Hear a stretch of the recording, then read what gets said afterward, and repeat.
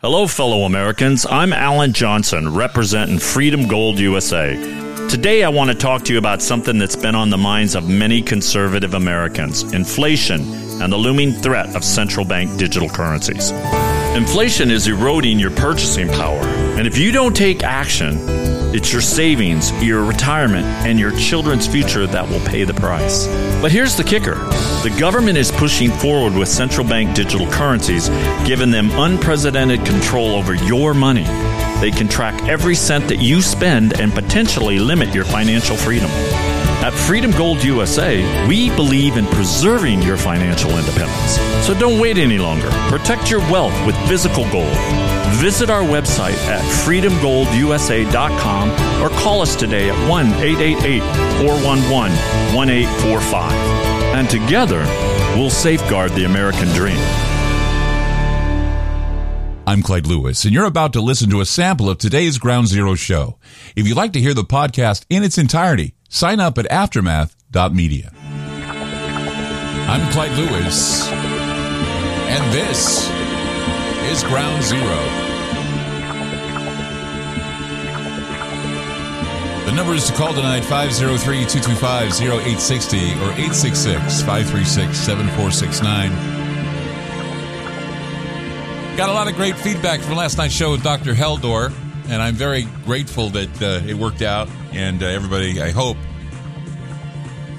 got an earful of some of the interesting things that Heldor wanted to tell us. And by the way, we had as far as I can tell, we've had some of the best Halloween shows this week, and if you missed any of them, including Dr. Heldor, you can always go back and subscribe to aftermath.media. Now, I know we tell you to subscribe to aftermath.media, but it's important that you do that because what it does is it keeps the show on the air, it keeps the show going, it keeps the lights on, it keeps some of the things that we do going on strong. And if you really appreciate this show, we are independent, and so we have to grow, and you grow with us. And this is how it works. And we're so grateful to be on so many stations across the country. We value the program director's decisions to put us there. We value our appearances on other networks, TalkStreamLive.com and others. And so we thank you so much for your support, but the support also comes from subscriptions.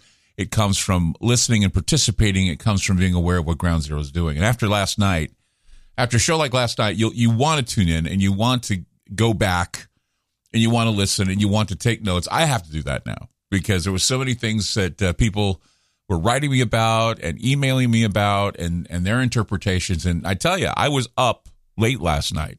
I was exhausted. I wanted to, go to bed early, but I couldn't. I loved reading what everybody was saying, the interpretations.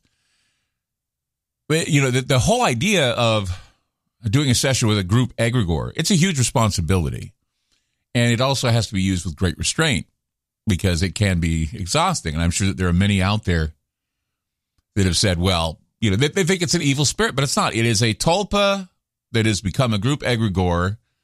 And so, we could probably do it without a board. We could probably do it with something else, but it's simply a reflection of what is happening now. All future revelations were given for a sinking ship, and a lot of them were used, well, none of them, as far as I can tell.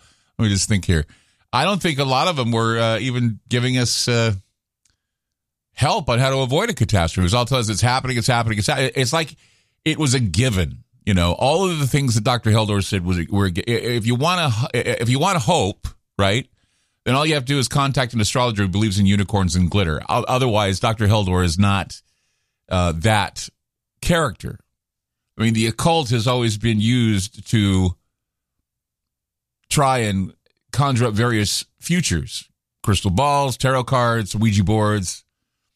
And don't forget, you have Nostradamus and you have a number of saints in the Catholic Church.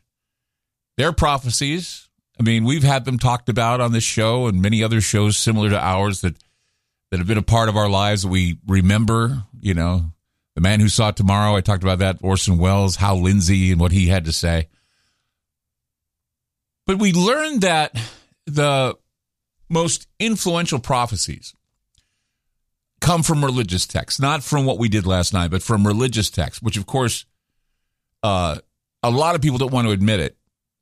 But when you look at scriptures, we look at religious texts, and you go beyond the Bible, Talmud, the Quran. There's several, like I said, we talked about Upanishads, we talked about the Sanskrit writings, sigils, numbers. I mean, all that stuff can be seen as retrocausal, basically where something has already happened or has happened before.